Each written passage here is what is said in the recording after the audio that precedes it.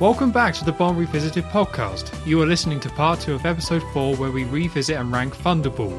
After our most interesting hat scene yet, it's finally time for Bond to go to the Bahamas and go underwater himself. Join us as we take a look and eventually add Thunderball to our rankings.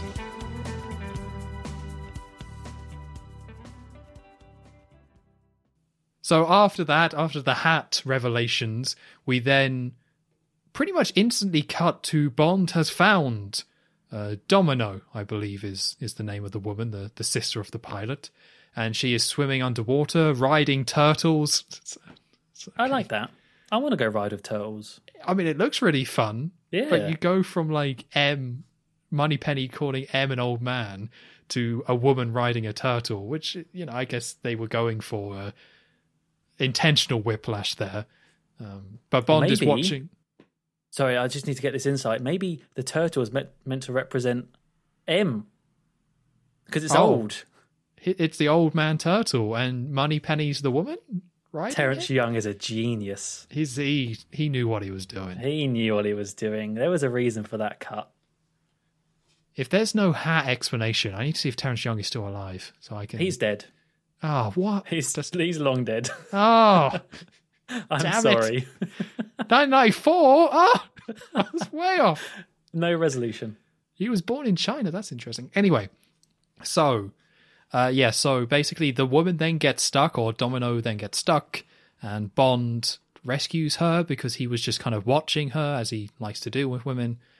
And then they swim back up, and yeah, this is when they kind of first meet, and she's quite a major character. Like, she is the Bond girl for this film, Domino, basically. Yeah.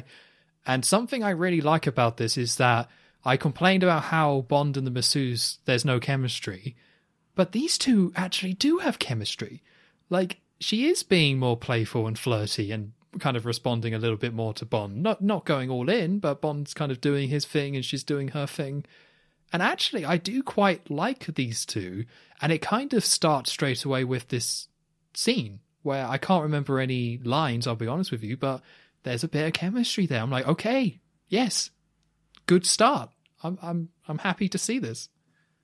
I'm going to be honest, I totally forgot about this character as a Bond girl before watching this film. Yep. Forgot her name was Domino, kind of forgot everything about her. But, you're right. After coming away, actually quite a good... No, not even quite, a good character. As you say, good chemistry. She actually does stuff in the plot, progresses the plot, not just a token Bond girl on the side. It's refreshing. It's a refreshing change. This meeting after the turtle scene, the only thing I wrote down about this I thought was kind of strange. I don't know whether they were doing this on purpose to try and do a bit of subversion about the whole Bond name introduction. I guess we're still very, very early in on the franchise, but it's still, you know, Bond, James Bond. But this one, it's done so flippantly. Flipper, I should have done something with that. But nice. But yeah, did you notice how it was just over in about a second? I noticed that in all these films, actually, they just don't care about this line in the intro. Like, it's a variant. Like, at some point, it's just like, I'm James, whatever. I'm James Bond. And sometimes he just says Bond. Sometimes he says Bond, James Bond. Like, I guess it wasn't that big of a deal, or they didn't think it was that big of a deal, because they're not consistent at all. And I don't know at what point they do get consistent and really hammer in that line a little bit more. I mean, Dr. No has quite a bold one, but I think that's literally because it is the first time we see the character. Yeah. I don't know. Because later on, you get... It's a joke in itself about Bond saying his name in a really awkward situation, or really rushed or something like that. And that's sort of the gag, is that he doesn't get to say it in the Bond manner. And it's like, yeah, but this one, it's just they just come out of the water and he just says, oh, but Bond, James Bond, and it's just gone. Like, anyway, besides the point, yeah, so he saves her, Domino, and they get up together and they talk a little bit, because this is where we also see that Bond has sort of an assistant for this mission. Can't remember her name now. I didn't write it down, but I've looked it up. It's Paula. Paula, everybody. Never really introduced. Well, I guess she's introduced in this scene, but yeah, he just has another agent working with him who kind of pretends that their boat's broken down, so he needs to get a trip back with Domino to the coastline, which is basically just an excuse for him to question her and get to know a little bit more about who she's with and kind of learning eventually about Largo. They get onto the beach, and then did they go straight for like a meal or something like that? Yeah, they go for a lunch by the pool. So as they're walking along the beach, we also see a mysterious grey figure in sunglasses, whoever that may be. So they're being watched. But yeah, then they go to the pool and have some lunch. Yes, and this is where you hear the Mr. Kiss Kiss Bang Bang instrumental in the background. I think it's where you start hearing it. And it's great. It's great. But yeah, I honestly can't even tell you what they discussed in this meeting. It's kind of, whatever it was good because they do play off each other very well. And as is the case with a lot of the female characters that Bond comes up against, they have that sort of antagonistic start to them where well, I guess it can go either way, but usually they will have a very much I'm not falling for your questions and your charms sort of thing, and then he eventually wins them over. And that's sort of what you get here, where she's just not having any of it really. She just wants to get on, but in a sort of floaty, flirty, charming way as well. Yeah, I guess so. I felt like it's done a little bit better though, where she's not super into it, but again, she still just kind of seems to enjoy kind of Bond, really, which is more than you can say about other women in this film or in this franchise up to this point.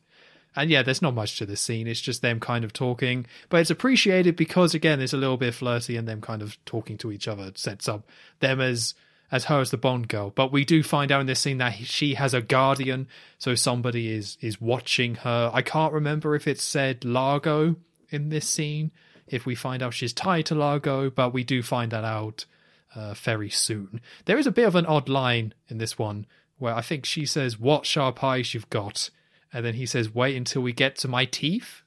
And I guess it's maybe the grapes. Maybe he's talking about the grapes again. I don't know, but it's not his smoothest line for sure. Or is a vampire. One of the two. There we go. Now we're talking. So many ideas forming. So this then cuts very shortly to a party that is happening on the docks. A lot of people coming by boat because we're in the Bahamas. I'm not sure if we've said that. And a lot of this film takes place in the Bahamas and all these different islands around it. So this is now just at night, a load of people having a big party, and it's all very fancy and everyone's all very dressed up.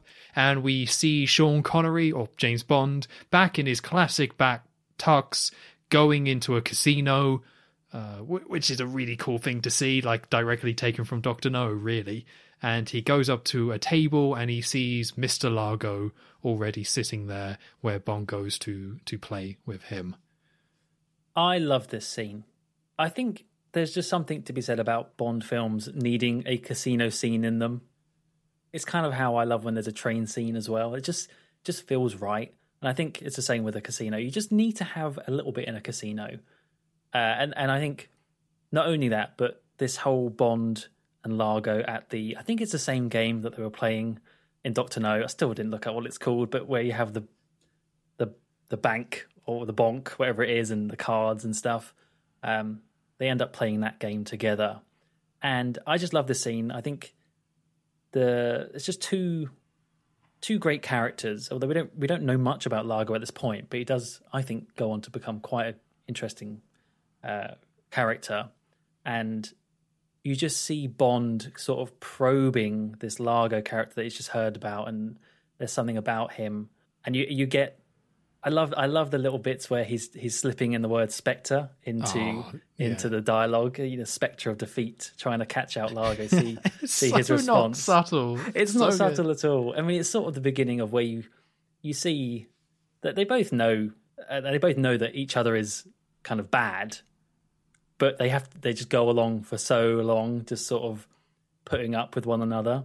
And this is kind of where that begins. And it's just Bond being so smarmy and cocky again. We spoke about cocky Bond in the last one, but this, I think it works really well here.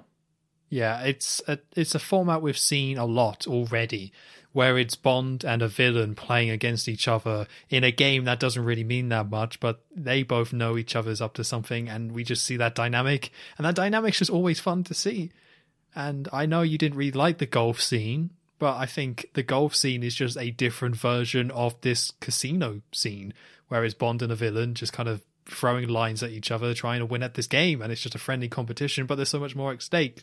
And maybe this one's more effective because it is, like you say, Bond feels very correct in a casino, and it's just great to see him in that tux. But I think this is something that the Bond film does really, or Bond series in general does very well, putting Bond in these situations, and it's just enjoyable seeing Bond just poking the bear, basically, and just trying to get a rise out of these, like, who are meant to be very smart people and not really getting a rise, but still seeing him try. It's just always fun to see this dynamic play out. Yeah. And Largo himself, the actor that plays him, I had to look him up just now, Adolfo Celli. Just a cool looking guy. I mean, the eye patch helps. Eye patches always make people look cooler. I don't think it's ever explained why he has an eye patch. One of those things where you don't need to. In fact, it's probably better that you don't know. It just adds a bit of mystery to the character. But yeah, I think the way that they're constantly trying to one up each other in this game, and just the little quips and back and forths, it's great. Oh yeah, very enjoyable for sure. So to go through the next scenes quite quickly here. So Bond kind of offers to buy Domino a drink, of which number 2 or Largo says, yeah, sure, go ahead. That'd be very helpful. Because Domino is a mistress, basically, of Largo, we find out. So they then invite him to Sunday lunch, where Largo then says, what did you talk about with Mr. Bond? Because they have a brief chat where Bond's trying to get some info. Largo's all like, hey, what did you talk about? She tells him. It's not really all that much.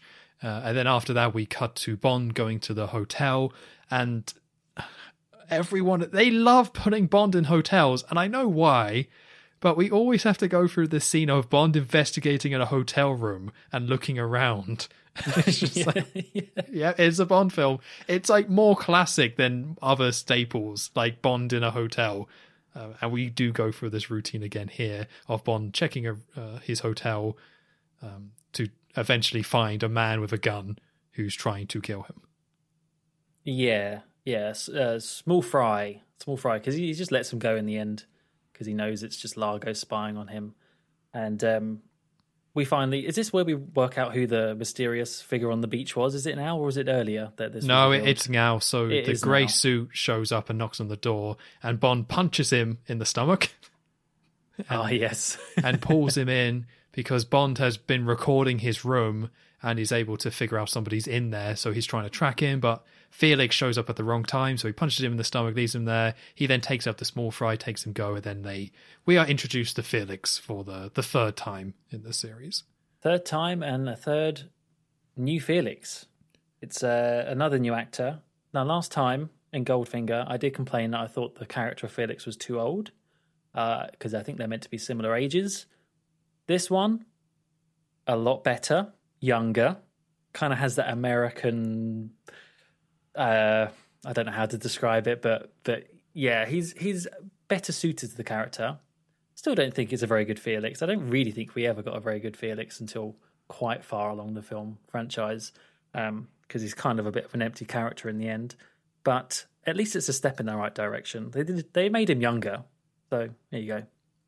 Yeah, I thought he was a solid Felix, but there's just not much you can do when they keep recasting the character. It sucks. Like, imagine if this was the same person in all 3 films, in Dr. No, in Goldfinger, and this one. That would be so cool to see Sean Connery and someone who's consistent as Felix keep meeting up like this. But the fact they recast it just sucks all life out of this character. And yeah, he doesn't need to do too much if he was just someone you saw all the time. But the fact that I saw him being recast again, I was like, ugh, just like... how am I supposed to be interested in this character when they just keep refreshing him? And it really kills it for me, which is just, it just sucks because it would have been so cool if it was the same dude. Yeah. I mean, it's kind of why the Daniel Craig Felix works a whole lot better. And also something that is very obvious just I think this is the nature of the character. The characters really is that Felix can't really be more interesting than Bond. It's a Bond film. It's not a Felix film. So what that means is it just ends up being someone just as a bit of a. It's not even a sidekick. It's just he's just there and just does some bits every now and then, but nothing really interesting. It's just purely to push the plot along. And I think this one in particular just seems very, very kind of empty behind the eyes sort of thing. It's just, I don't know, there's just not much to it. But maybe it's a bit of a doomed character, really, anyway. Yeah, it's nice to see Felix, though. I do like him being here, but they've just kind of messed up the character too much by this point in the franchise. They need stability, and we just don't have it yet, which means it's always going to be a little bit disappointing and hollow. Yeah. So we cut to Largo in his lovely home in the Bahamas, Palmyra, I think it's called, or something like that. And the small fry comes back from a failed bust at Bond in the hotel, and Largo is clearly not a big fan of this. So we get sharks. Honestly, they say about how Austin Powers ruined Bond. It really did for a lot of things. I just can't think of sharks without thinking of like laser beams on their freaking head from Austin Powers. Whenever you see sharks in Bond films like this, but yeah, Largo has a nice big pool full of sharks in his home because why wouldn't you? And the guy, the small fry, literally does become a small fry, which I guess is quite good, and gets pushed into the sharks to get eaten. Again, I mean, you don't really. Nothing too graphic. It's all kept very like, oh, there's just a bit of red in the water, and then they move on, which is fine. You don't need to see. We don't need any like Felix limb biting or head popping action quite yet in the series. But yeah, you kind of see that Largo doesn't mess around, and the sharks are definitely a prominent thing in this film. You do see quite a lot of them. I guess there are a lot of sharks in the Bahamas, so yeah. And I think really that's kind of it. It just kind of sets up that there are sharks in Largo's home, and that we will not, it's not going to be the end of them. I actually like the sharks more than I thought I would, because I didn't think I would for the reasons you described. They're just such a cliche that you just can't be afraid of them. But I actually did quite like them. And the subtle thing they did here is what you said. You don't see him be eaten at all. He just gets pushed in, and then they show the water going from blue to red, which was a really nice parallel and throwback to the opening sequence where that went from blue to red and purple quite a bit. So it was nice to see that kind of come around. It's a small thing, but it made it a little bit more effective for me. Yeah, all the shark scenes are dealt with quite professionally in the sense of it's not, you're not getting any sort of Jaws-esque things with big sharks biting onto and then like obvious puppetry and stuff. It is just shots of sharks, and the tension is not so much them biting and eating things; it's just them being close. So, and I mean, sharks are sharks. You don't necessarily need to have all the big dramatic stuff. It's fine just to have them swimming around. That's enough danger, which we will see later on. But then, yeah, I was surprised. I was surprised how much I liked the shark and their elements in this film. I was expecting not to like it, but for the reasons you said about how it's real and they have a presence, it works a lot better than the gore we see later. Yeah, I will say the fact that they are real does put a little bit of a downer on things later on when you can see them actually get shot with things. Which I didn't quite like, but animal rights in film industry wasn't quite where it is now, I suppose. So they didn't get to women's rights by this point, so animals were second to them. True, yeah, there was a long way to go. But following this scene, we get our Q scene of the film. Q's back, and literally back in terms of he is out in the field this time, which was quite nice to see. I kind of forgot that they did this so soon, because I always think of License to Kill. I thought it was The Living Daylights.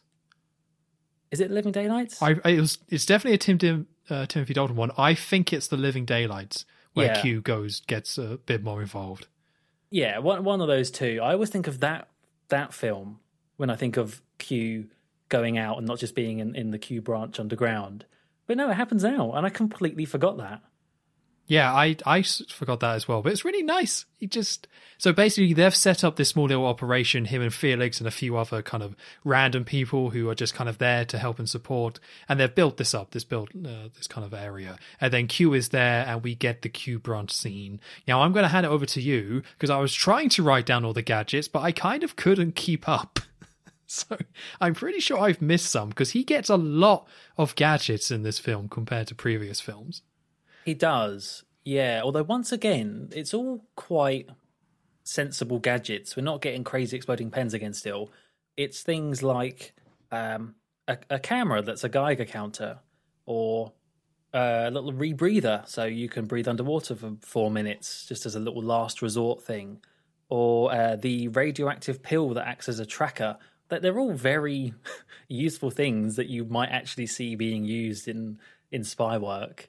And they are all eventually used. And it's good because it kind of goes back to From Russia with Love, and not so much Goldfinger, which we talked about all the gadgets being the car, basically, and therefore all being used in the same situation. At least with this film, all those gadgets are used for different things, and not only that, but by different people as well, which is kind of cool.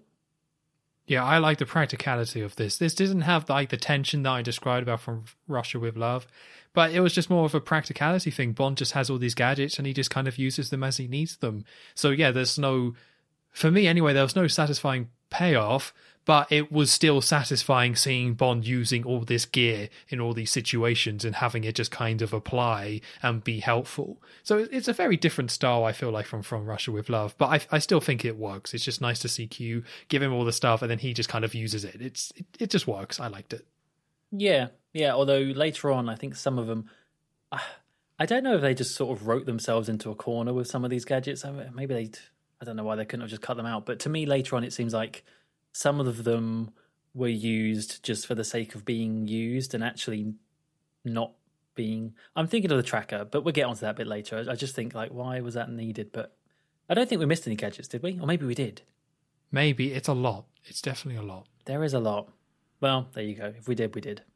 So something I did notice about this scene, because we spoke about in Goldfinger how Q...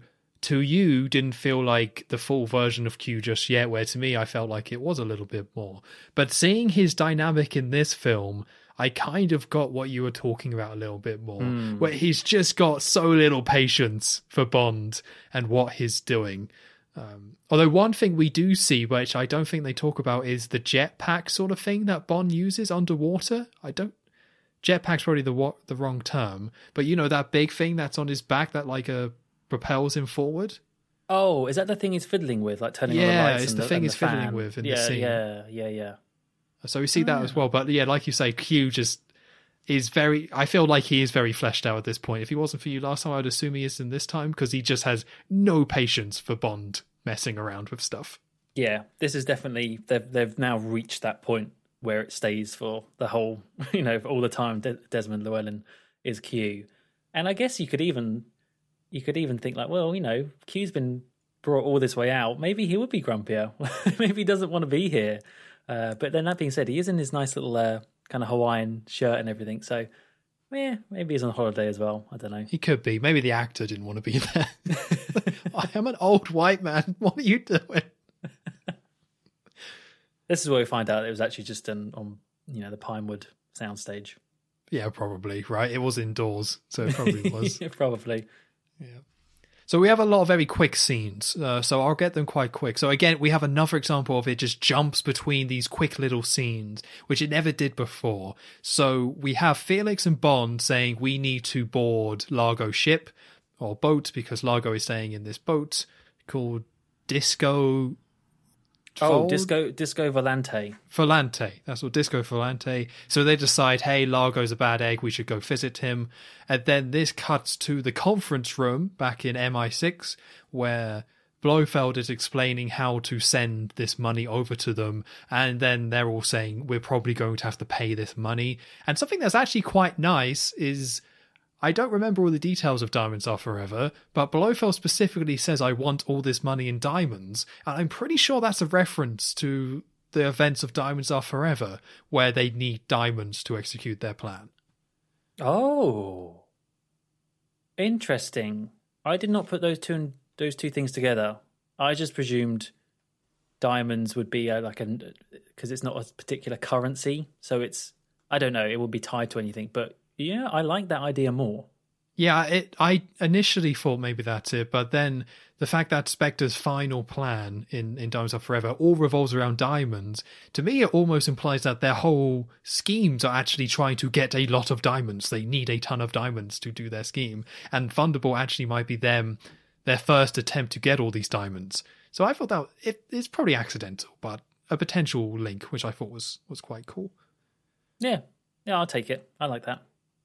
So then after this, we have a quick scene of Bond prepping for his mission. And then we go to night where Bond gets in all his scuba gear, his red wetsuit and his lovely white shorts, and dives underwater to basically take pictures of Largo's ship and observe. Yeah, they are using the camera already from Q, which is nice. I put down that, so I said before about being negative because this film having lots of underwater scenes. And so I saw the scene, I thought, oh, here we go, this is not going to be good.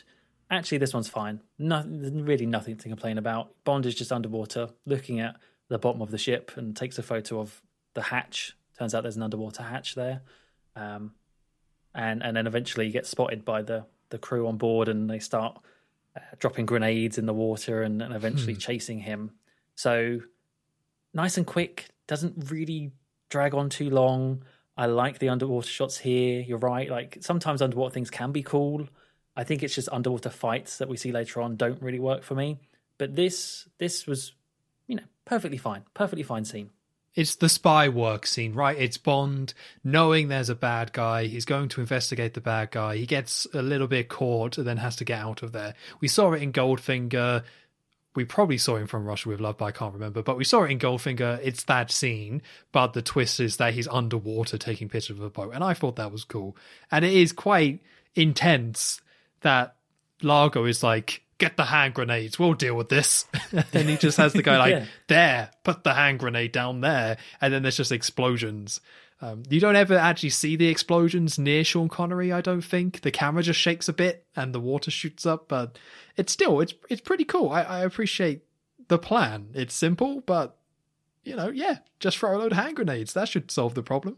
Yeah, and I like how you could see Bond sort of wincing with his ears because of what would have been the shockwave of it.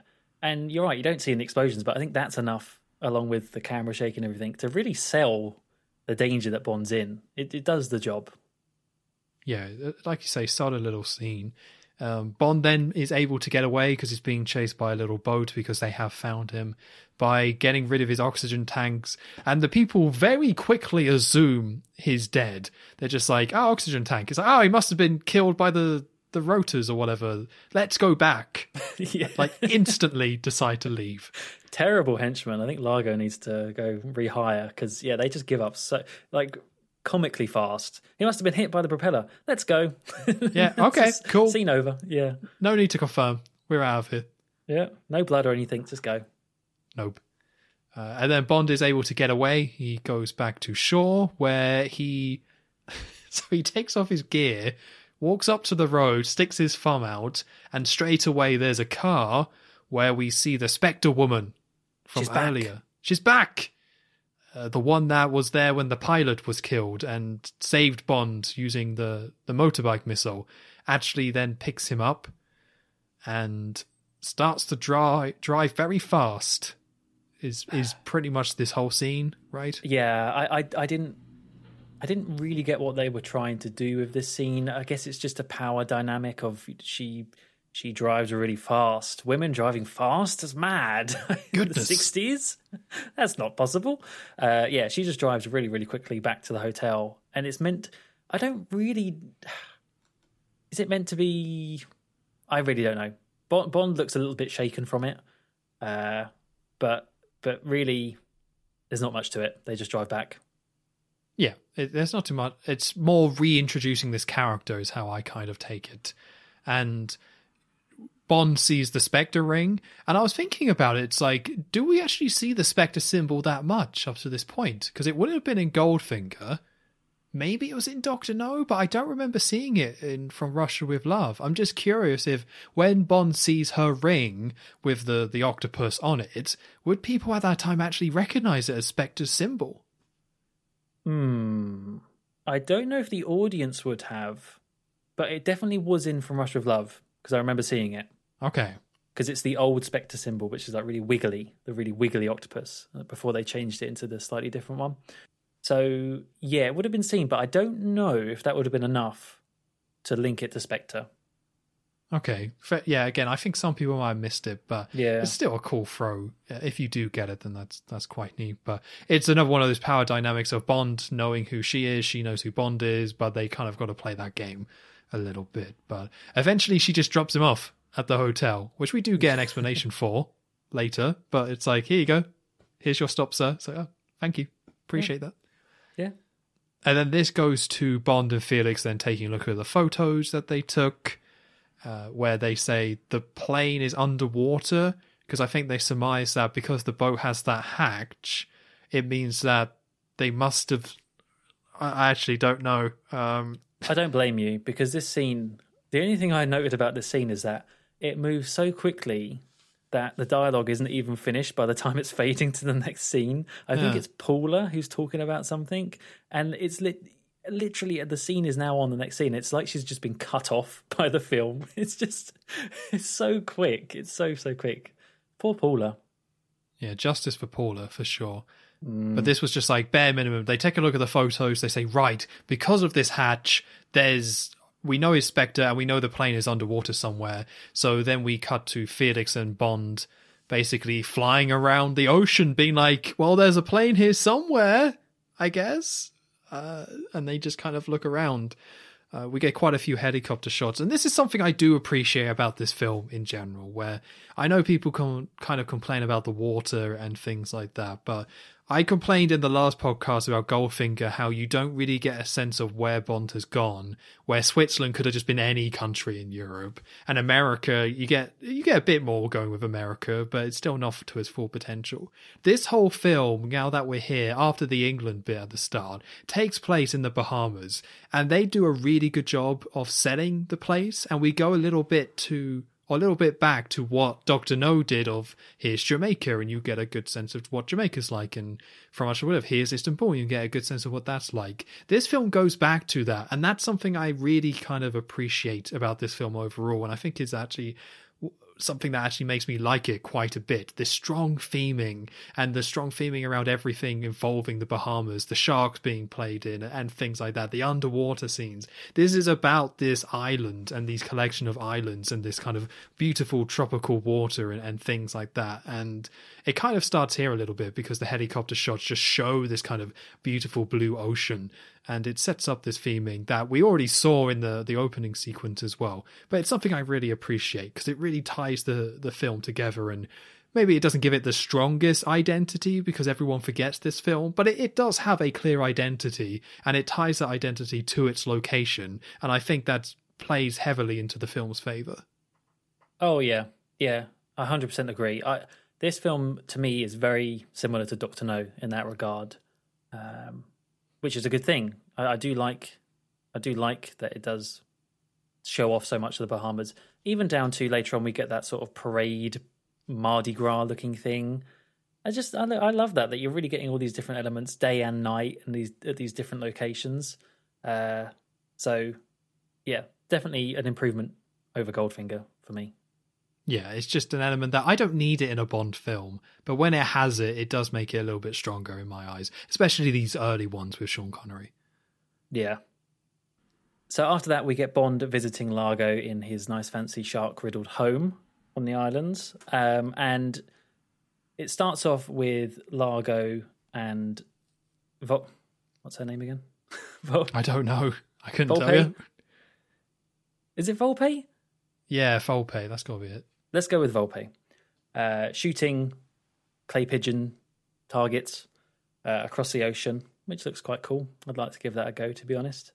But I think this is where we learn. It's kind of similar to Goldfinger, where we learn about why Bond is still alive, why there's this very obvious, they both know what each other's up to, but they're not really doing anything about it. Well, the bad guys aren't really doing anything about Bond, and it's because, similarly to what Goldfinger says about if Bond is killed, then they will, the game is up. They'll start looking here. They'll know something's going on. It's the same thing here, where if something happens to Bond here in Nassau, then it's going to be kind of obvious that, the bombs are here. So they have to keep him alive, but just off of the trail enough. So very, very similar to Goldfinger, but you kind of need this. Otherwise, you could just argue like, oh well, there was so many opportunities for them to have killed him by now, but no. So after that, Bond does come to visit. Thinking about it, I think he gets invited, doesn't he? I think Largo invites him to his house earlier on. Yeah, he did say before about coming to Sunday lunch, which I guess implies he knows that Bond would come over at some point. Yeah. So Bond does come over. And it's basically, to me, this scene is just more of what we saw in the casino. More just little back and forth quips. If anything, Bond is even worse. Like, Bond is actually kind of annoying in this scene in just how boisterous he's being. So, for example, Largo gives him the chance to have a go, I think Bond asks if he could have a go on the pigeon shooting, and says something like, oh, it must be awfully difficult, and then just kind of shoots it blind, like a blind shot, and gets it. It's just so smarmy. I'm like, oh, Bond, come on, you don't need to be that much in your face. No, I'm all about it. I didn't like Cocky Bond that much in there, but sometimes it works for me, sometimes it doesn't. I think the fact that Largo is the way he is, where he's got look at my island and I've got sharks and here's my eye patch, I'm super evil, to have someone kind of come up to him and just make him look a bit silly. I think because of Largo, it works really well of Bond being a little bit more childish and boyish, I guess, and silly, or just kind of, again, trying to poke the bear against someone who's so I'm number 2 inspector, and he's just making him look dumb. I thought it was great. I think their dynamic, it's not the strongest one for sure, but Bond being Bond against him is a really solid part of the film. Yeah, I mean, I say that. I think deep down I actually do like it. He's delightfully annoying. It's just he goes so far, and it's you almost have to appreciate it with what he's doing. I think after that bit, I'm struck. This is the thing. There's so many bits in this film that my memory just completely goes out. Because is it now where he goes and sees Domino again? Yeah. So basically, Domino is there at Largo's house because Domino is Largo's mistress, and Largo invites Bond to go take Domino out later. I don't know why. I'm assuming it's just to distract him and things like that. So if he's out with Domino, then he can't be investigating the missiles and things like that. So, yeah, that happens. And then it cuts to the Spectre woman, Fopay, I think, right, has actually broken into... Hold on, let me get this right. So it goes back to Bond's hotel room, and the Spectre woman is there. Yeah. And then... Oh, my notes don't make sense. A lot of this film doesn't make sense. Okay, I've got it. All right, I've got it. So we cut to basically the Fopay goes to seduce Bond. While that is happening, Paula, everyone's favourite, gets kidnapped by a load of men. Paula, no. Yeah, so there, like you say, this all goes very quickly. I think that's... No, that can't be right. No, I've written this down wrong. So the seduction doesn't happen here. This is purely just, I think, Fopay is going with some men to kidnap Paula. And I think that's all that happens. Okay. There's a lot of Spectre agents going into hotel rooms in this film. It's always the same 2 hotel rooms because they're right next to each other. Yeah. So Paula gets kidnapped. But ignore everything we said. Paula gets kidnapped. Okay. And then this cuts to a big parade, which, looking at Wikipedia, it says it's called a Junkanoo celebration. Oh, that's right, Junkanoo. I was trying to think of what they called it earlier. Junkanoo, right. Yeah, and at this point, I actually had to look up where this was taking place, which I know sounds silly considering how I praised the theming of this film and its location. But I was like, oh, Bahamas. Okay, cool. Oh, right, yeah. I knew it was like a tropical island or something, but the name, I missed it, so I had to kind of look it up. But we get this big parade, this big celebration, and when we get Bond in his suit with Domino, And then Felix signals to Bond that something is up to not exactly. And Bond then goes down and Bond tells Felix, hey, hang out with Domino for a bit. And Felix tells Bond that Paula, not Paula, has been kidnapped. Poor Paula. I just looked up because I thought I recognised at first. I thought Paula was the annoying photographer from Dr. No. Oh God, no! But not no, Paula. No, not Paula. But she was one of the women who was in the cat fight in From Russia with Love. Oh, there you go. Yeah. So Paula. So Bond goes back to find Paula. Yes, after a very quick scene of him ordering a power cut for that island. Oh right, there's a power cut as well. Oh, so many bits in this film. This bit does move quick. This is where he then has to break into Largo's place. Yes, because that's where Paula's been taken. Okay, I'm on the level now. I think. So yeah, we get Bond doing a little bit more kind of operative spying, trying to sneak around Largo's place. I think he takes out one of the guards and breaks in to Largo's place, and eventually finds where Paul is kept. Is it now when the power is cut and then Largo says, oh, go turn on the backup generators? Yeah, so after Bond has broken in, the lights come back on, which we hear Largo say, turn on the backup generators. So yeah, everything then comes back. Right. And what is it that causes... So the room that Paul is in, what is it that causes them to leave? What do you mean, leave? So Bond can go in and see her. Do they just walk out, or are they just done? I think they're just done because they find her dead. Right. They find her dead and say, oh, it's cyanide. So basically Paula has had cyanide on her and she killed herself. So she didn't reveal anything. Then I think those two people then leave, probably to report it, I would assume. And then Bond can see that Paula has been killed. And then the guards find the knocked out guard who's waking up, who I thought Bond killed him, but apparently just knocked him out. And this sounds the alarm, which then triggers the shootout of Bond between the guards. I was trying to remember if Bond did anything to distract the two guards in the room, or if they just left on their own accord. Okay, so they just left, and that let Bond have a chance to go in and see Paula dead. I was a little bit, when I first saw this bit, I was like, oh, that's sad.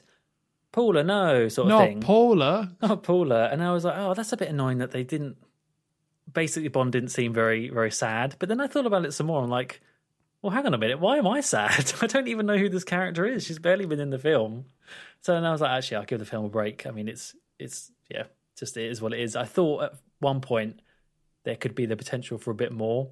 But no, actually, I think it's completely fair that Bond just looks and is like, oh, that's a shame. And then he gets on with the mission. Yeah, there's no point with how this film is structured for him to linger on that. But I think what makes it sad is that you just see her dead in the chair. And then they just explain, cyanide. And that's kind of just like, oh, snap. Wow, okay. Like, that sucks for anyone. Even Paula, that would suck for. Yeah. But I think it's the fact that you see her dead in the chair. And you get a very brief explanation. But it's like, oh, wow, okay. All right. Yeah, the explanation of it being cyanide, I think, makes it more impactful than if they had just ended up killing her. So it gives a little bit more to the character actually sacrificing themselves to save Squealing. Good old Paula. Good old Paula, may she rest in peace. So then the rest of this scene... So I don't have too much to say about kind of this scene in general, or up to this point, because it is just Bond sneaking, which is always very enjoyable to see, but the fact that it all wraps up very quickly, it's just like, yeah, he went to go save Paula, and now she's dead, and now he just kind of has to leave. And then even kind of the shootout is very kind of basic. I don't quite get what happens here, where Bond starts shooting, and then Largo says, stop shooting, he's making you shoot at each other? Yeah. What was that about? I guess Bond is just moving a lot and then shooting from different angles, and then I guess just expecting them to blindly shoot in one direction and hit the others. Yeah, it's not really the cleanest thing, but you can kind of see what he's trying to do, maybe, or maybe he should just try and leave, but no. Yeah. So then eventually Bond is being chased down by the guards. He ends up wrestling with one of the guards, as he does, and they both fall into a pool. And Largo and the rest of the guards kind of get there, and he basically activates this metal shutter over the top, which locks them inside the pool so they can't get out, which then leads to Bond stabbing a guard as part of the fight, and then Largo goes and lets the sharks in. And when I was saying how I like the sharks, this is probably the best scene with them in, especially knowing that Sean Connery did get into a pool with sharks. Yeah. And this is quite, there's some movie magic, but overall this is quite real. And in this scene in particular, seeing the sharks enter the pool and seeing James Bond basically get behind the hatch where the sharks come out, have the hatch open, and then have a shark just calmly swim by him, I was like, that's a pretty cool shot. Like, these are pretty imposing in this scene. Yeah, there's a story about how they filmed this and using plexiglass to divide Sean Connery from the sharks, and how at one point it went a bit wrong and like the sharks got out slightly. And that's all well and good. I gotta be honest, maybe I wasn't paying attention too much, but I didn't notice any kind of obvious. It's not like the tarantula thing from Dr. No, where you could see the glass pressed against the skin of Sean Connery. I couldn't actually see much that would give it away in this film. I did notice it, and that's one. I think it's when the second shark goes by, Sean Connery is putting his hand up, and it quite obviously looks like it's being pressed up against something. Oh, that's a shame. So he's like has his hand in a way like a mime would, you know, like when you're pretending there's a wall there. He kind of has it up like that, and it does make it kind of look like he's probably touching the plexiglass in that spot. Oh, movie magic ruined. I just completely missed that part. I might have been writing a note down. Oh well, maybe that was for the best. Yeah, it still works really well. I still kind of like it. And it's not the only shark. And the fact that Bond has to swim down the same passage the sharks came down, it's really effective because you're like, well, surely there's more sharks. We've seen there's a lot of sharks. So you know another shark's going to show up. So even without much violence or anything like that, just having these sharks swim by and ignore Bond to go for the guard, I really liked it. I thought it was really good. Yeah. Why Largo has the chute from one pool into the other I mean, I guess it's for situations exactly like this. I don't know how often he gets guards in one pool that he needs to attack with sharks. Or maybe it's just like extra room for the sharks to swim. It might be to clean the pools, because I've had fish, and sometimes you would just have to take the fish out, clean their area, and then put them back in. So you would have to transfer them. So I would assume it's that. Oh, he cares about his sharks, Largo. That's nice. Well, he makes someone else does it, but yeah, he makes sure they're well fed, that's for sure. Yeah. Oh, yeah. Yeah. So after that, we then have Bond going back to the hotel room. And now this is the scene where, I can't remember her name again, Spectre Woman Volpe. is there. Yeah, Volpe. Sounds like a Pokemon, but whatever. She's in there having a bath. And this is actually, I forgot about this moment. But as much of a creep Bond can be, this is one of these creepy moments I actually found quite funny, where she's in a bath and she's supposed to be all like, oh, James, like, you know, she's doing a bit of acting. And she asks James Bond, would you mind giving me something to put on? So he picks up her shoes, gives it to her, and then just sits down calmly. Yeah, this is always kind of shown in, if it was like a montage or something. This is quite a popular clip to use for good reason, and I don't think this has any sort of creepiness to it for me, because for starters, she broke into his hotel room, so already well, it's her fault. She shouldn't have been there. But it's quite just it's just so cheesy. It's like such a cheesy little joke. It's such a gag, but done so well that I really like this, and I think it's remembered quite fondly because of that. Yeah, it's one of the best jokes, I would say, coming from Sean Connery's James Bond. Yeah. And this leads to them sleeping together, because of course it does, but it's kind of a thing where she's doing it to distract Bond and probably eventually kill him, which is where this goes, I think. Then he's doing it because, well, it's James Bond. But something I did notice about this scene, and it happens in quite a few other shots, where there's a lot of low-angle shots in this film, where the camera is pointed quite low or placed quite low and then pointed upwards. And I don't quite know why. I'm assuming it's just a stylistic choice. But this is why I didn't think that this, or you could have told me Terrence Young didn't direct this and I would have believed you, because there was no shots like that in either of his other two films. But this film has such a different sense with that because of these shots, and most of them are indoors in this hotel, and we get another one here where it's low, it's placed down, pointing upwards, and it just gives these hotel scenes a little bit of a different feel, where the camera was actually quite high in the first two ones that Terrence Young did. A small point, but one that I definitely noticed. Do you think it's a good thing or not? I don't know. It's just a stylistic choice. I mean, it gives it a different feel to the other ones, but I couldn't really say one's better than the other. It does make it feel a little bit more kind of dynamic and interesting to look at than those other films. But those first two films have a charm in how basic they are sometimes. So it's like apples and oranges, really. Yeah, I would agree. This is the scene after they slept together.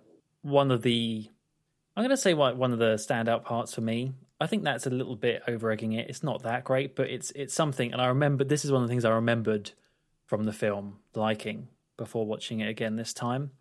So after they sleep together, Bond and Volpe are about to go out to the Junkaroo, and oh no, there's more bad guys at the door. And this is where Volpe turns and kind of reveals that they both knew they were bad, but now it's just sort of come to light. And what I really like about this scene, although if you actually think about it too much, I don't quite know the logic, but Volpe saying about how Bond, they slept together, and Bond's, it was for king and country, there was no meaning to it, purely for work sort of thing. And Volpe sort of, I don't know where she's getting this from, but it's very much a comment on the Bond template and the Bond girl, which is, she says, Bond, your ego, sleeps with a woman, and I can't remember the quote she says exactly, but basically that Bond would sleep with a bad woman, and she repents and hears heavenly angels and repents and returns to the side of virtue, sort of thing. And this is clearly a comment on a character like Pussy Galore, where that exact thing happened off screen for most of it in Goldfinger. And I like that the Bond series is a little bit introspective like that, where it can kind of call out what I think was not dealt with very well in Goldfinger. And the point being that, Volpe is not like that. Bond can sleep with her, but she's still bad. She's not gonna switch sides. That's great. How does she, if this is referring to Pussy Galore or just other characters Bond's done that with, how does she know that? I guess Spectre has eyes everywhere is the easy way to explain it. I think so. That's how I would just take it. That Spectre just knows everything about Bond at this point. So he knows that had happened. But From Russia with Love wasn't really like that, because Spectre had someone pretending to fall in love with him, and that was her character. So yeah, you're right, in the film series it hadn't happened. But yeah, I agree. It's interesting that sometimes the Bond franchise can be so pointing the finger at itself, which I think it needs to do occasionally from time to time. But it can point its finger at itself and then still kind of do it in the same film. We still had the masseuse scene, which wasn't great. But I guess that scene needed to happen to make this line make sense. But yeah, it's a little bit odd, but I agree with you. It's appreciated that there's some sort of awareness that Bond can sometimes just bed women, and women can just fall over him in a way that doesn't really make sense or is overly realistic. So yeah, it's nice to have it pointed out, even if it's a small throwaway line.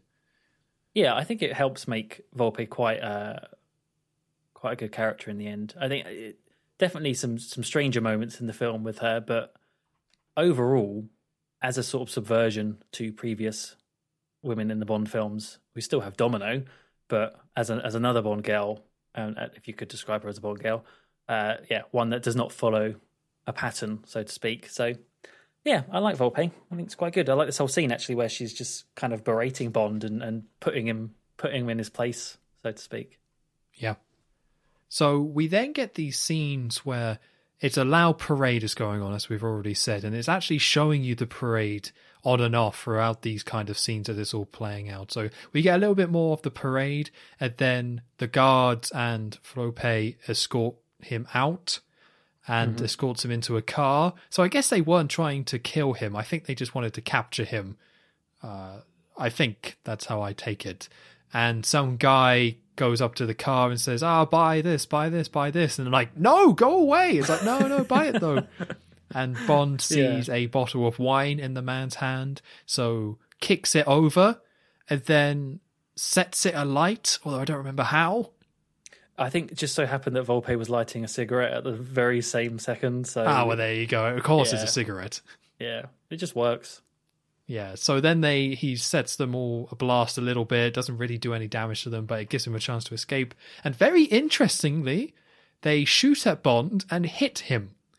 And the bullet goes into his ankle, and the rest of the scene is Bond limping through this parade with them chasing him, and the henchmen are using the blood that's coming from his ankle to the floor, and I actually really like this scene for a couple of reasons. The first is that the contrast between the chase and the loud parade is great. Like the loud parade and how in your face it is really adds a ton of tension to it, because it's, in a lot of ways, it's kind of unpleasant, to be honest, because of just how loud it is. But when you contrast that to this chase scene and then all this noise, it just really builds it up. I thought it was a really clever use. But to see Bond limping like this, it's very different, and he definitely feels very on the back foot on it, and it's kind of like, okay, well, how is he going to get out of this one? But like more so than most other scenes you kind of see. So I really liked it. I thought this was a really great set piece. It really reminded me of a scene from Moonraker, and if someone had asked me to describe a Bond film with a scene like this, with a big loud parade and kind of something going on quite malicious in the background, but juxtaposed with really happy event, I would have said Moonraker. Again, it's another thing that I completely forgot was in this film, and I was really pleased to see it, because I totally agree. I loved the shots and the camera work. It's just almost drunk. It's kind of swaying on all of these loud costumes and parades and floats, and then you get Bond, as you say, limping, which might be a first. Great scene. Loved it. So eventually he hides in a float for a little bit, and then he gets out of one of the floats and escapes through the crowd, and he's still limping off, and he arrives at the Kiss Kiss Club, where he goes to the bathroom, he washes his ankle, he wraps his wound, and I think that's the last we ever hear of him being shot in the ankle. It doesn't last long. Yeah, he gets over that pretty quick. Yeah. So he then, this is kind of funny, he then grabs a random woman to the dance floor and she's all like, oh, you're very bold. And then they start dancing.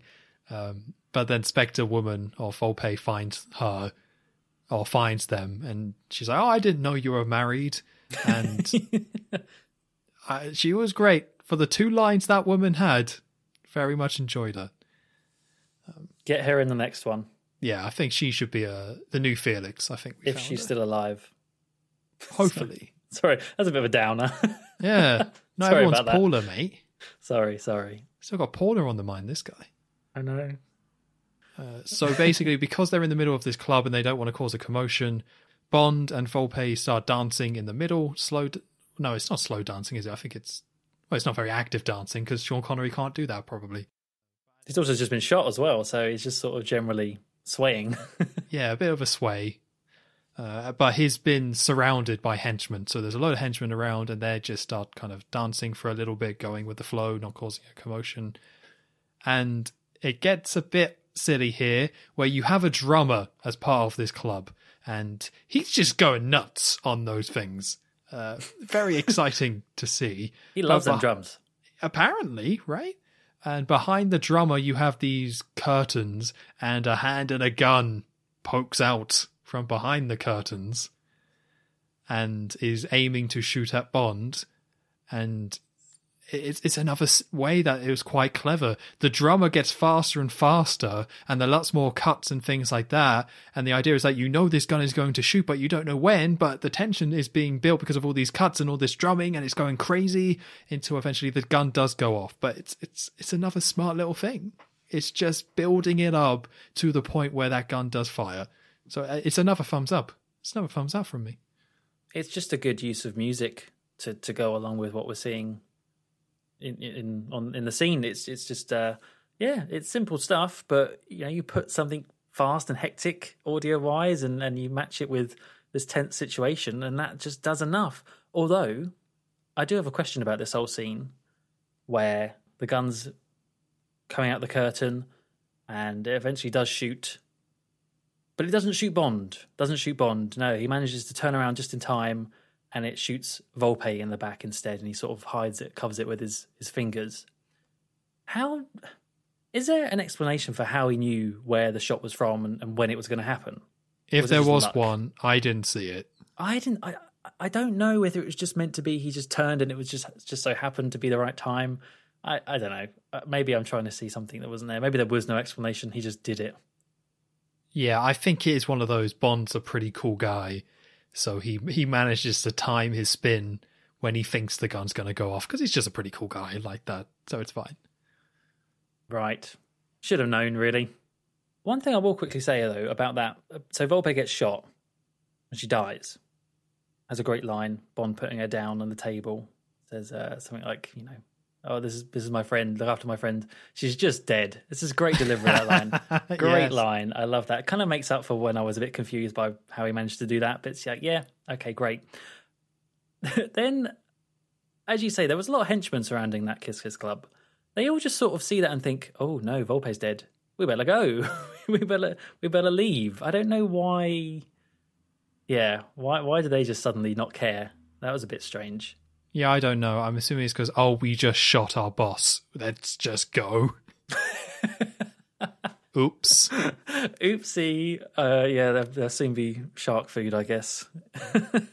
Yeah. Anything to get Bond out of that situation. So after that, we go back very, very briefly to M.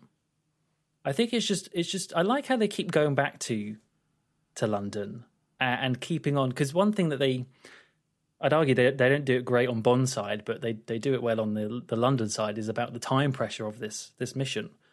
Spectre has given a very specific deadline for when they want the diamonds, and so you get these shots back in London of them, try working out getting the diamonds, and okay, now this is going to be the meeting point where we have to drop off the diamonds somewhere in, can't remember where it was now.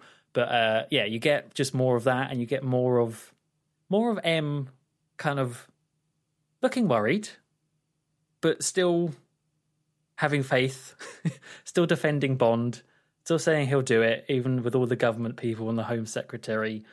We're going to have to do this, we're going to have to pay them, sort of thing. I like that they kept the spotlight a little bit on the London scenes. I argue that the whole time-sensitive nature it's not really very well executed in the Bahamas, because I think, although they do say, X amount of hours left until we need to do it, doesn't really ever seem like Bond's in a rush. I don't know. No, I didn't get that sense either. No, not really. But then you get... this is the scene with Bond... Oh, wait, I skipped a huge bit in my notes, because Bond has to find the plane. Yeah, this next scene, I guess I'll cover this one. Felix and Bond are back on the helicopter trying to find the plane again underwater. And Bond sees a load of sharks. And he's just like, sharks. And then he's like, let's go down there and take a look. And Felix is like, why? And Bond's like, there's sharks. And once they go down there, they see something down there. Although Bond uses like a bucket as a telescope, which they don't explain. I don't think Q ever said, now listen here, 007, you'll need this bucket if you're going to look on this. So I guess it might be a standard thing that people have. But I think it just looks in the bucket and it zooms in. Yeah, I think it's probably real. I don't know what you call it. a sea bucket. Zoom bucket. Yeah, shark clever. bucket. Badly, what would you call that editing? Yeah, like cut out scene stuck on the bucket, but it's fine. Yeah. And then we get a little bit of an odd one. So basically Bond needs to go down and take a look at the plane, which, he goes down, finds the plane, and it's like, okay, this is the one. But because of all the sharks, in order to allow Bond to go down, Bond's like, shoot a shark. And Felix like, no worries. And just gets his gun out and just shoots a shark. And I'm pretty sure you just see it, right? Like, you just see a shark get shot. Yeah.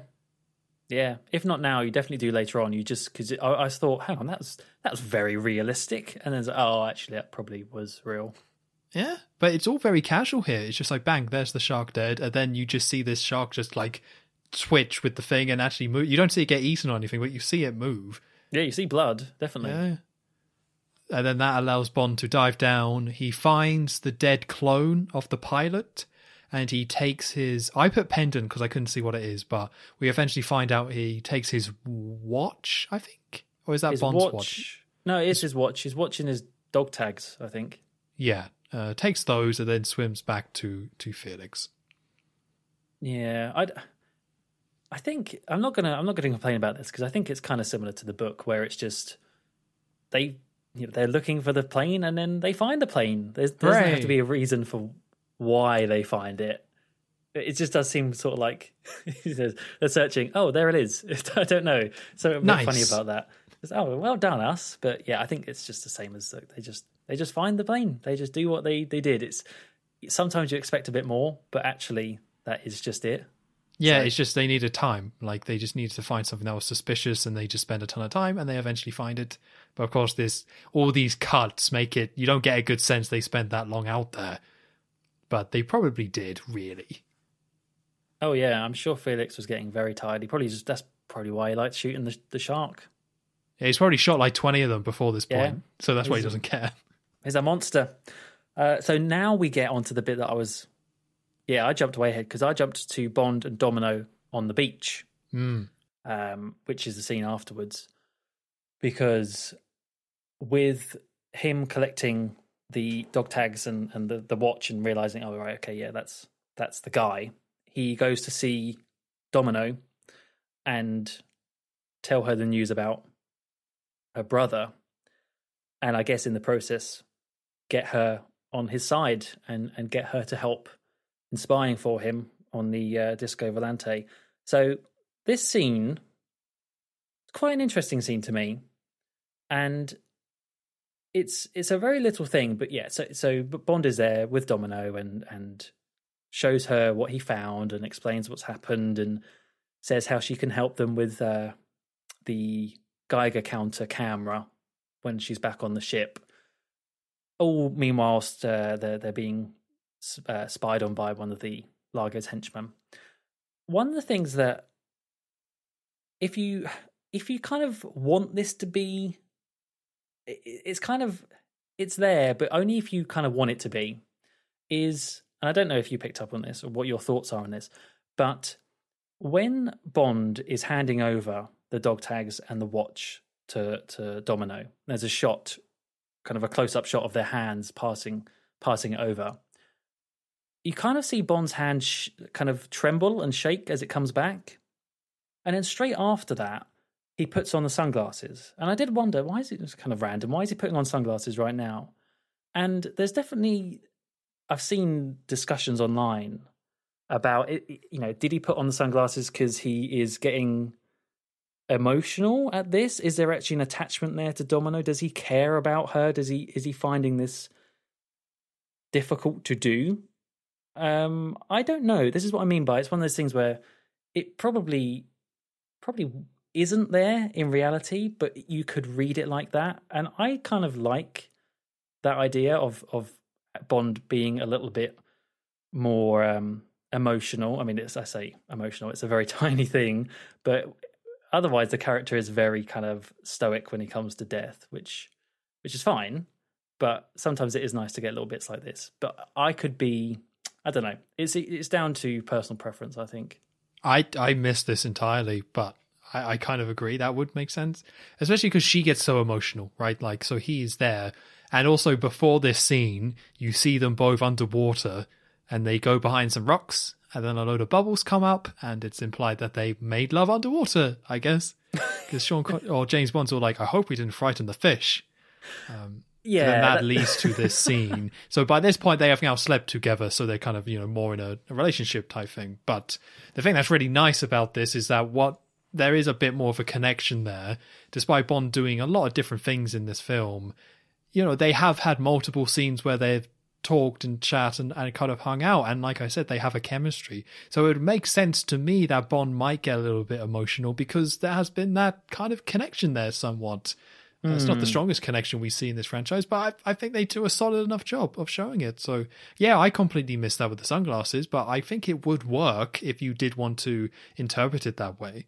Yeah, exactly. I think it is the interpretation of it. And you're right. I think there's been some nice moments between him and Domino, particularly based around Largo being her guardian, and you get those lines about Bond asking, do you fear me? I think that's maybe what he says at one point, and her saying no, you're not the same sort of man as he is, and so there is definitely more of an effort to make them just have a relationship at all. So yeah, I quite like this scene if you read it like that, and then it ends with a good little gag with the henchman guy who was spying on them, gets the harpoon. Is it harpoon? Yeah, it's one of those harpoon guns. What gets one of those harpoon guns, and you get another nice little Bond pun of. I think he got the point. So good stuff. Yeah, it's a basic one, but yeah, I mean, it has been on the set up. nose. Yeah, it's a bit on the nose. It has been set up because he does it super quick, basically. But that has been foreshadowed by him doing the same thing with the clay pigeons on the island. Yeah. He basically does the exact same move where he doesn't aim, he just spins his hand, fires, and gets the shot perfect, and that kills him. So in that moment, it's like, that's a bit weird. That's really quick, but we have seen that before. So it's a nice little small scene, very minor, but that moment is quite cool. I liked it. Yeah, definitely. And this all ends with Domino agreeing to basically help Bond. I think she agrees at this point, right? Or at least implied that she's very angry at Largo and wants to do something to stop him. Yeah. And as part of that, she tells Bond that, hey, there's this canal with some steps nearby. Largo doesn't let anyone near it, so maybe you should go and check it out. And it cuts to Bond going by the steps, and he finds some scuba gear. He then swallows the tracker tablet that Q gave him before, and then this cuts to basically Largo and a load of the henchmen all getting into the scuba gear that Bond has found, with Bond watching. He puts on some scuba gear, and then he basically joins them underwater and enters the boat from underneath. And so we've got this setup with Largo and everyone with Bond at the same time, and he's now gone undercover to try and find the missiles with them. Yeah, so the missiles were taken to... Well, it turns out it's just a big fake rock or something like that. It's a big rock that has doors on it, and so the doors open, and they collect the missiles from in there.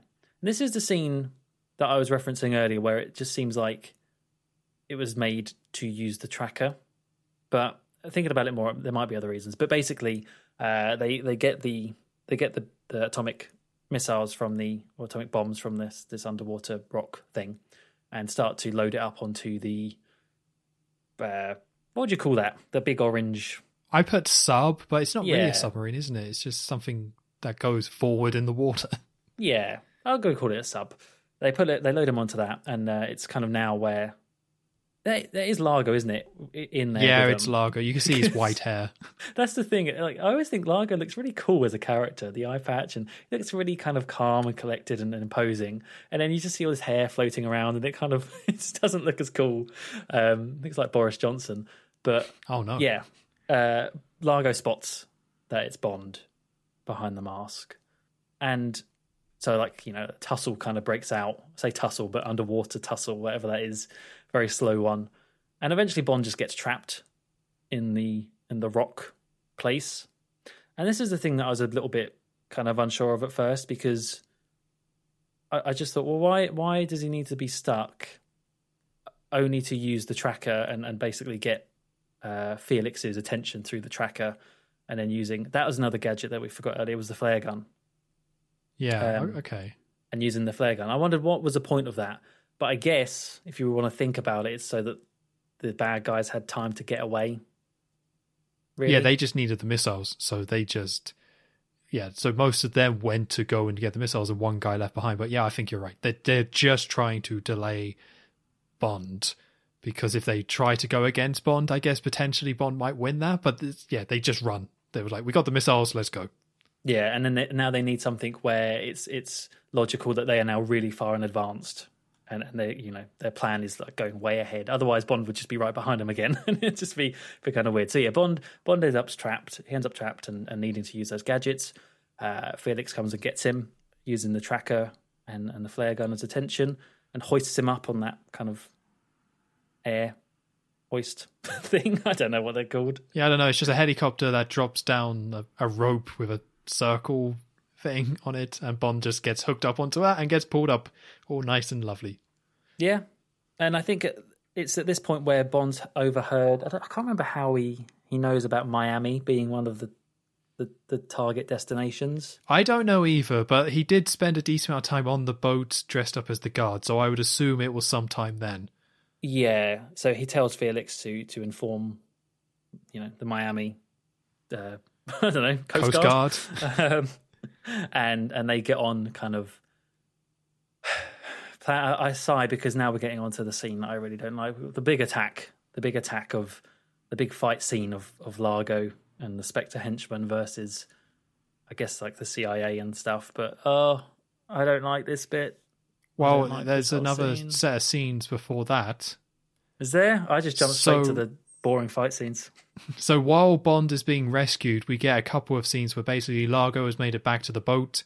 So Domino has decided that she will, help track the boat, so they now know where it is. But Largo spots her with the tracker and then ties her up and is asking, what does Bond know? And then basically threatens her with hot and cold things, basically, as torture. Saying, if you know the right place to apply something hot and something cold, that's a bad time. So she gets tortured a little bit, because basically Largo at this point thinks Bond is dead as well. It's like, I put him in a cave, taken care of, he ain't coming to save you. Little does he know. I think it's meant to be, I don't know, the whole ice thing, the ice and the cigar or cigarette, whatever he's got, is the hot and cold. I guess it's kind of cool. I don't know. I think it kind of does lack a little bit of a punch to it for being torture, effectively. But yeah, I guess it works. It works good enough. Yeah, I just like Largo being kind of a character you care about with Domino, and Largo being back and just kind of being a villain, like just doing villain stuff. Like, it works. I like it. It's nice that she was trying to help up, is now being tortured. Like, that sucks, and you kind of feel that a little bit more. So, it's all just part of the whole. Bond needs to stop the villain and save the girl. It just kind of ticks that box with this scene. Yeah, definitely. So then this cuts to basically, we have a scene where Miami has been informed that there's going to be an attack through divers coming through with the missiles. So we get these planes going across, and then everyone jumps out of the plane, all these guys in red gear, I believe. And then we have these two sets of people with harpoon guns. The ones in black are the Spectre ones with the missiles trying to get to Miami, and the one in red are the Americans. And then it's a big old fight. And I'm going to go against you on this one, Joe. Oh, no. I really like this scene. What? Especially the first half. I was like, this is so cool. I was really into it. Because I'm just a sucker for these type of scenes in Bond films where it's two big, well, not armies, but, like two groups of people just kind of fighting each other, and Bond just getting in the middle of it and kind of doing its thing. And an underwater version of it, I know most people might sigh, including yourself, but I was like, yeah, that's cool. That's a different variation of it. I liked it. And seeing all the harpoon guns get fired off and people getting skewered and things like that. The random shots of like turtles is a little bit weird and octopuses, but whatever, it's fine. It kind of grounds it a bit.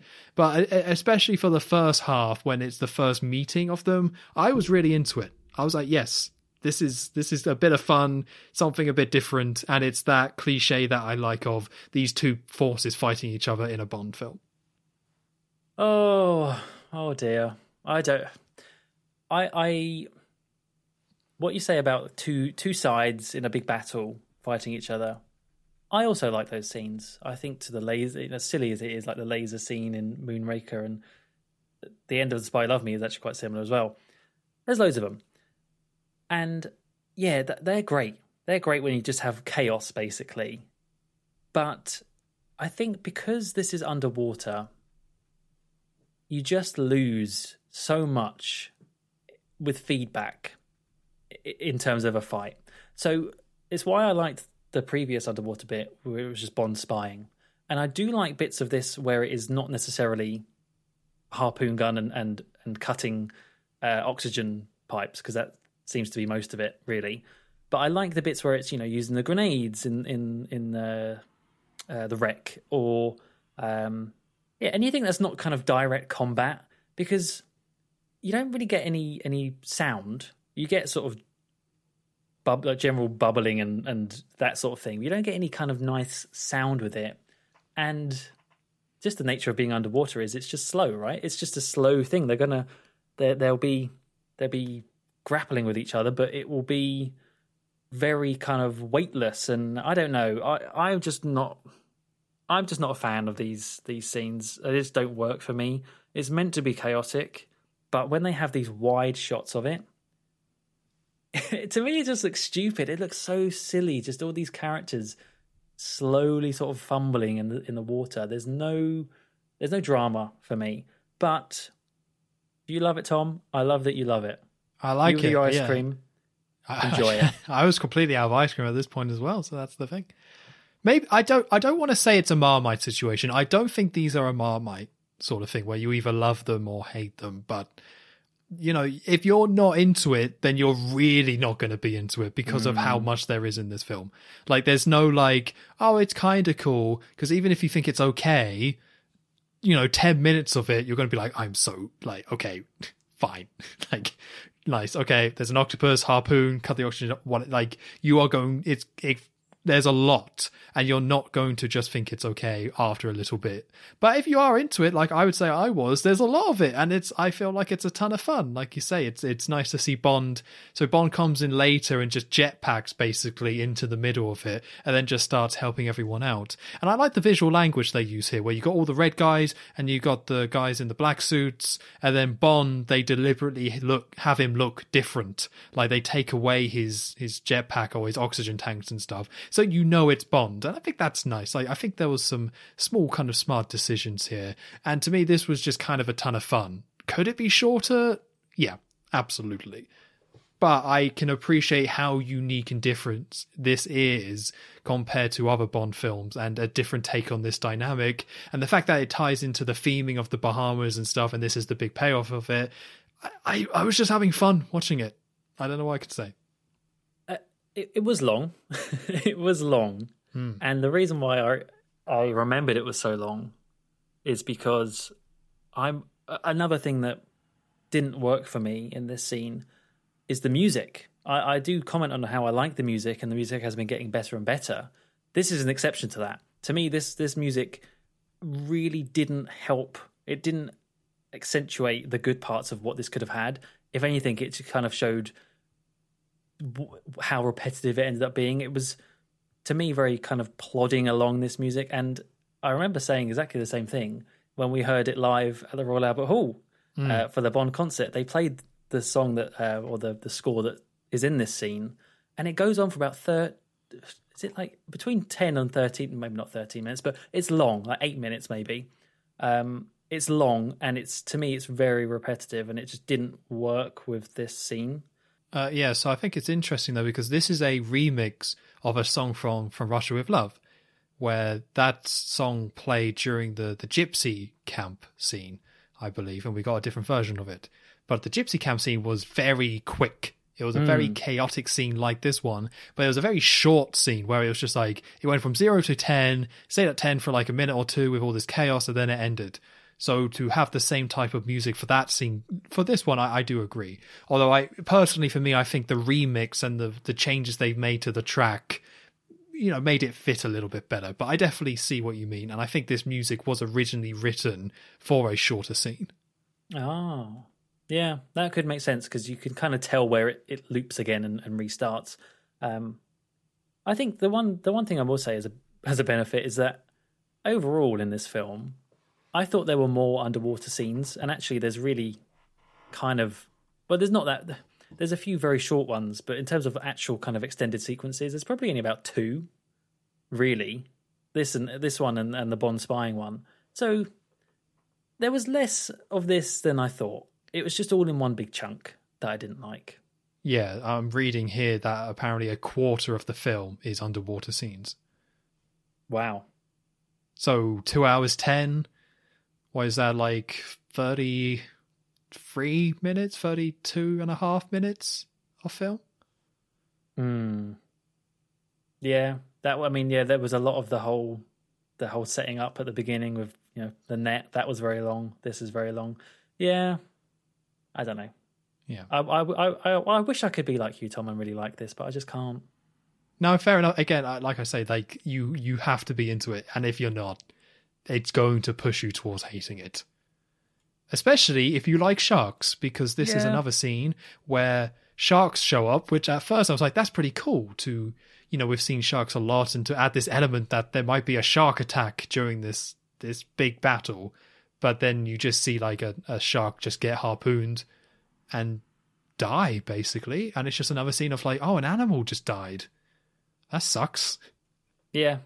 I did put sharks being shot, sad face.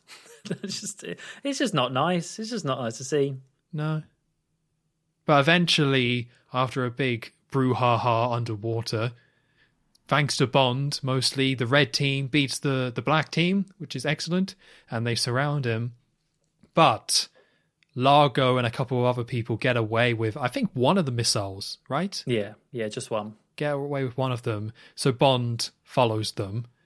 Now, I'm trying to remember exactly how this goes. I think they do fight underwater. I want to say Bond shoots one of the henchmen with a thing, and then Largo and Bond have a bit of a fight. Yeah. Bond doesn't shoot Largo, weirdly. Maybe he just didn't see which one's which. And then I think there's a bit more kind of knife action, or attempted knife action. Yeah, they have a little bit of a wrestle. It doesn't go anywhere. Eventually, Largo escapes onto his boat with the missile, but Bond is right behind them, so he hangs onto the boat. But I don't quite get where he hangs on to. Imagine if he hung onto the wrong part and then just got minced. Yeah, he actually gets hit by the propeller this time. The end. Yeah. I told him we got him. Didn't believe me. But outside of this, so basically Bond is now attached to the boat, trying to get on eventually, while Largo's trying to get away. But the US Army didn't just send some divers, they also sent some ships. So while Bond is trying to get to Largo and Largo's trying to get away, Largo is actually being chased by some US Army ships. And quite a lot of them. This gets quite intense as well with the amount of bullets and explosions that kind of go off. Oh, yeah. Like, there's multiple US Army ships there, and they just go to town on this thing. And then on the boat, you have the guys with the turrets, like, shooting back. It's like a proper shootout. It's pretty cool. Well, you would hope that with a risk of a nuclear weapon going off, they would throw a lot at it. So, fair play. They actually did. Well, you don't want to set off. Well, you say that, but then later on it just explodes. So, I don't know what's going on with the physics here. Yeah, maybe. So, yes, so they then split the boat. So, first of all, they use smoke to hide the boat. And I guess that's just to try to explain why hasn't the US Army just destroyed this boat. They've got to give it some gadgets to kind of be able to get away. So they use smoke to hide it and then detach the back half of the boat. So the front half with Largo and the missile is now just a speedboat. And is just trying to basically get away from them while Bond is slowly climbing onto it. Hell yeah. I love that bit. I think that's just cool. It's just a cool look. Like, it's really done. Like, it's actually separated as a real ship that just broke apart and then sped off. I really like that. Yeah, it's a cool little effect. So now we have a very brief scene where throughout the film there's been this scientist man who's just been around with Largo, who hasn't really done much, but I think he's meant to be the bomb expert or something like that, because he frees Domino and then says, "I've thrown the arm keys overboard," or something. So this this guy just gets a conscience and just saves the day. But it's like, who are you, though? Well, you know why. Why? I mean, Volpe said it. Bond slept with him. Wait, what? Wait a minute. Wait a minute. Yeah. Bond sleeps with someone, then they suddenly become good again. So that must have happened here. That's the only logical conclusion I can make. He did it for King and Country. For King and Country. Yeah, it's a bit weird. I'm assuming in the book maybe it's explained a bit more. But yeah, this guy is around a lot. You just don't see him. And then just at the end, he just kind of is the one that frees her and gets rid of the arming. So you know everything's okay at that point. Yeah, that bit is very quickly, this has gone too far. I was like, well, surely you always knew that it's probably going to explode. But good for him, though, because I think without him, would not have ended very well. Yeah. So now we get a little bit of superhero Bond again, because Bond gets into the boat, enters the, I'm going to say cockpit, but I'm assuming it's a boat, so it probably has a better name for it. Do you have bridges on boats that small? Is it still a bridge? I don't know. I don't think it is. I guess we'll say the bridge for time, but let's just say it, yeah. He'll get onto the bridge, and then there's Largo and at least two other henchmen, and Bond just goes mental on them. Something that happens in this film is that people like to throw each other around a lot, and they like to throw things, as we saw in the start of the film. And this is a lot of that. Just him just like, I'm going to get you.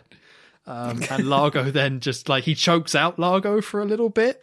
Yeah. Which is kind of funny, but still like fighting the other people while choking them out. All whilst the boat is going very, very quickly. And, yeah, he like shoves the accelerator, so it's going super quick. Then just starts choking Largo, throws a chair. It just goes a bit mental. Yeah, this scene is very similar to that first fight scene in the pre-title sequence. It's very weirdly cut. No flow to it at all. I think, and combined with the fact of what you're saying, where Bond somehow defeats all these guys kind of at the same time. It is superhero Bond, but also just kind of really badly done. Alongside, I think the one thing that sticks out a lot is the whole fast-forwarded footage to try and convey speed. It's just absurdly fast. It's too fast. It just doesn't match what's going on in the rest of the scene. Yeah, I at least like it because of this a little bit of build up here. Unlike the very first scene at the start where it's just like a random scene. This is at least like, okay, sure, let's have a chaotic mental scene. Like, I don't know what the secret formula is for these Bond scenes, where some of these I like and some of them I don't like. I cannot tell you exactly why, but I did quite like this one as just like a bit of a mental ending where everything's like fast and crazy and stuff. And I don't know, I had fun. It definitely was mental. I think that's the right word to use for that. It's just all over the place. So, yeah, basically, Bond takes out the henchman and is left with just him and Largo. And through another bit of tussling, it ends up with Bond on the floor and Largo with a gun about to shoot Bond. And then we get a big dramatic villain death, except not really, but he gets shot in the back by none other than Domino. I nearly forgot her name then. With a harpoon gun. Those harpoon guns, they got some good use out of them in this film. Yeah, it must have been cheap. Oh yeah, yeah. So gets shot, and I think that's when he stumbles forward onto the controls again, doesn't he? Yeah. And then Domino says, "I'm glad I killed him." And it's just really nice to see this all come together. We've seen this with Bond girls and characters and the character developments and stuff, but this is the first one where it actually took all the elements and put it together. Is it like groundbreaking? No, but it's really nice that we knew what Domino was about. There was some sort of relationship there. We got a scene with her crying and being very upset about her brother and being tortured. So it was a really nice payoff to have her come and shoot him in the back like that. It felt it was a great moment. And it's Yeah. nice to finally see the Bond franchise kind of put that all together, because we've seen the signs. It just hasn't quite worked out. But for me, in this one, they finally figured it out. Yeah, Domino, finally, someone has a good arc. As you say, it's not a groundbreaking arc. It's not particularly detailed or in-depth, but it doesn't need to be. You know, she was his mistress. He killed her brother.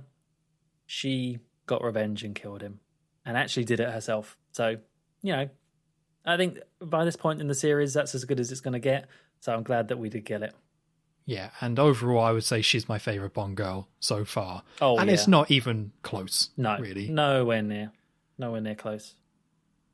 So now that the boat is going mental and they need to get off it because it's heading towards the rocks, they jump. I think the scientist or the bomb guy is like, I can't swim. Then Bond's just like, not too late to learn. Just kind of jumps him, pushes him off. Yeah, I actually thought that was the last line of the film. There is one more line where Bond says sort of like, get down or something just very simple like that. But there's actually no more dialogue, weirdly, in the rest of the film. So we were very close to that being the last line of the film. And I don't know what happens to him because eventually, well, you know, to skip ahead a little bit, we are right at the end. But basically, a plane comes down, a US plane, drops off this red blimp type of thing, and a raft, which is where a Bond and Domino get onto. Where does the bomb guy go? He can't swim, so the sharks got him, I guess. Yeah, he's somewhere in there. Yeah, he's fine, I'm sure. Okay, all right, that's fine. And then basically they're on this little raft and this little blimp. Bond shoots it up into the sky. The plane comes back again and like catches them and pulls them out of the raft, and then they're just dragged along by the plane, and then the Bond theme plays, and that's your lot. Yeah, no little end quip or little gag or anything. That's it. I was like, oh, did I miss something? Is that really the end? I had to go back and rewind and just check that there was no little one final line by Bond. But no, it's all in silence, this last bit, in terms of dialogue. Yeah, and that sequence of them being picked up I thought was very strange, but then I looked it up and it is a real system. I don't know why they had to do it. I guess they were just showing off at this point. Or it does seem like it's a system the CIA developed. So yeah. The fact that they're in Miami working with CIA, probably a nice reference to them. But it's a bit weird to not have Bond just make out with the Bond girl and end it. This is a little bit different. It just needed one line just to wrap it up nicely. It's kind of another strange ending, but yeah, that was it. That was Thunderball. And I don't think this one had a James Bond Will Return. No, I double checked that, but apparently they weren't too sure what it was going to be, which we might talk about next time. But yeah, they didn't list it at all. This is almost framed in a certain way as like the last not the last Bond film, but it's almost framed that way, really. Like it's a peak. It's the end of this kind of stretch of Bond. Yeah. And I think that definitely is, there's something to be said about that is the case specifically for Sean Connery anyway. I think you could argue it's either this one or Goldfinger is really where he's done, like he's peaked. Because I think after this film, he's sort of started to get a bit sick of it. Yeah. And you can definitely tell, which we'll talk about in the next podcast. But yeah, this might actually kind of be that's it for Sean Connery if you were to sort of wrap up these first 4 films on their own. Yeah, absolutely. So now that the film is done, I'm going to throw it over to you, because I did it last time. Where are you thinking Thunderball goes for you in the rankings? Okay, so at the moment, just as a little reminder, when we get into later podcasts, I don't know how we're going to do this because we're not going to start listing out 25 films, but yeah. From Russia with Love is top, Dr. No, and then Goldfinger at the moment. And I have put this from being my second worst Bond film, it is now number 2. Okay. It is my second favourite Bond film out of the first 4. Mainly because I couldn't work out whether to put it above or below Dr. No. But I decided to put it above in the end because this is the film I imagined Dr. No would have been if it wasn't the first film. If Dr. No had more money and was filmed later on, it would be like this. Because we've said about how there's lots of similarities in being in one particular location and quite a, I was going to say simple plot. There's definitely some very complex things in the plot, but overall it's quite a simple plot. I think with that in mind, this film to me is just a little bit more fun. A little bit more fun. It has a little bit more of those classic Bond elements to it. We've got the Q stuff. We've got the gadgets, but not crazy gadgets. We still do have some good stunts and some good shots and everything. So it's slightly better than Doctor No for me, but not by much. Surprisingly, I wouldn't say by much.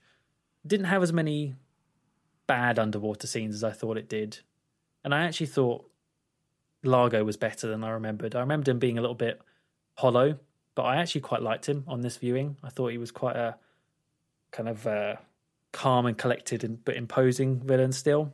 And yeah, great, good locations. I think number 2, solid at the moment. Very good. So I generally agree with what you're saying. I think the thing for me, I was surprised at how solid and enjoyable this was. I think the word solid is the word I would use to describe this. It's a little bit long in the tooth, and there's definitely some editing they should have done here to make it a bit more tighter and things like that, and it would have really helped the film. But overall, it was just solid across the board. It's just Sean Connery does a good job. It's the best Bond girl we've seen. Like you, I would say I enjoyed Largo. I don't get why he's so criticised when, to me, I don't think this is a villain film. You know, this is Thunderball. This film's not called Mr. Largo in the same way that we had Dr. No and Goldfinger. I see this as a Spectre film where Largo is just the guy that he's going up against. So I don't think it's fair to say he's that bad of a villain when I don't think it's really what it's about. So I don't judge it too harshly. And even then, like you say, he's still pretty solid. And just across the board, it's just like fun. I think the underwater scenes are great. I love the theming and I love the location and how they use that location. I think it's really strong. And the sharks I was surprisingly into and invested. I like the ending fight, so there's that. I thought that was great. And I think I've already said it, but it's worth saying again, the best Bond girl by far, and the most little arc that has gone through.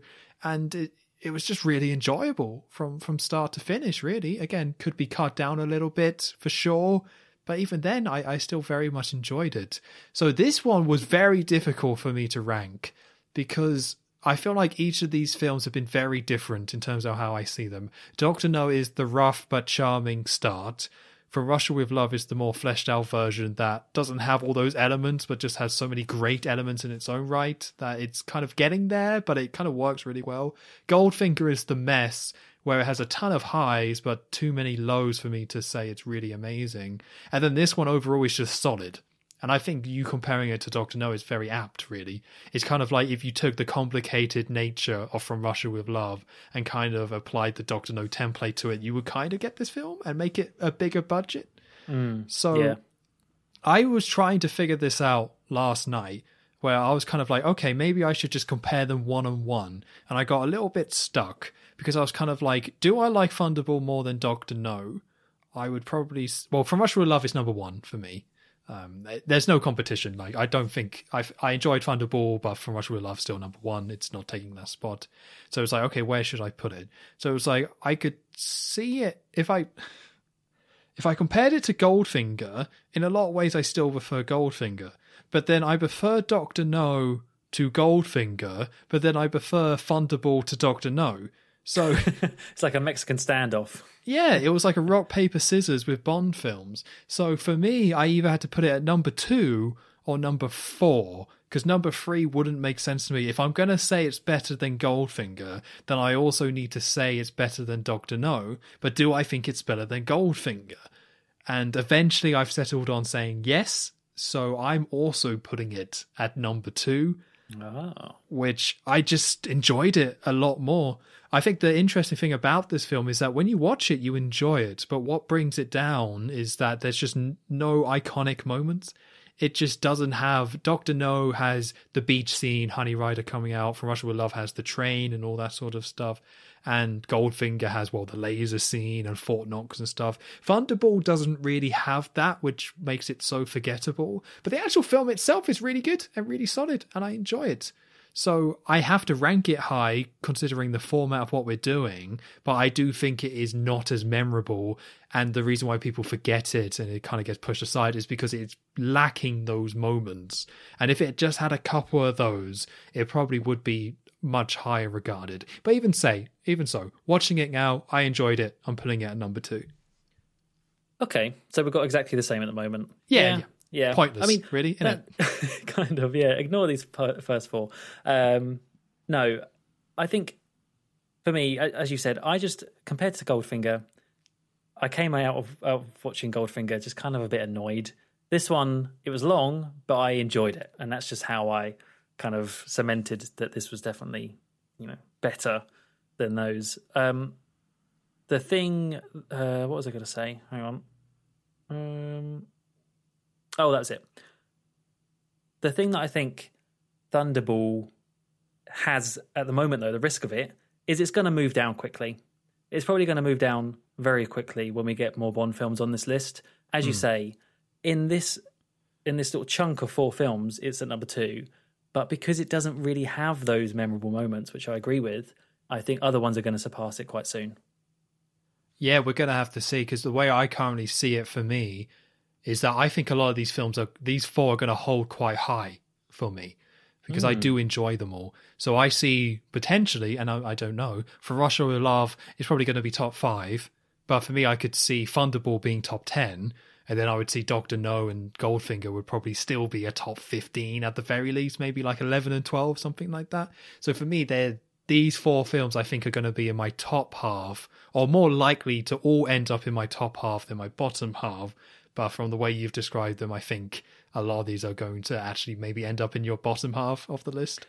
I don't know, actually. I actually think these might stay high-ish. I think similar to you, but I just know that there's going to be ones that I'm going to like more than Thunderball. That's not staying near the top for very long. No, I don't see it being top 5 at all. Yeah. But there we go. That was Thunderball. We did it. The longest Bond film so far. And it was a pleasant surprise overall. It was long, but it was enjoyable. So yeah, surprising. Definitely not my second worst Bond film anymore. Well, that's good news. Yeah, you've got 2 other films which are worse than it, right? So it's already been promoted. Yeah. Oh yeah. Cool. So any last thoughts before we go? Do I have any last thoughts? Did I write down anything that I didn't mention? No, I don't think I do actually. I'm glad that it's kind of out of the way, which sounds bad, but I'm now looking forward to the films that I thought I liked ahead of doing this podcast.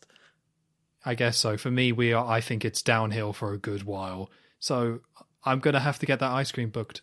If there's a subscription service for ice cream, I'm going to have to sign up to it, because this next 10 weeks, I think, are going to be really rough for me. You're going to come out of this podcast with a few more pounds, maybe. You need to go to the health clinic that Bond did. For King and Country. That's what it's for. Just don't go on that spine stretcher. No. So, you have been listening to episode 4 of the Bond Revisited podcast. The Bond Revisited podcast will return next week for You Only Live Twice.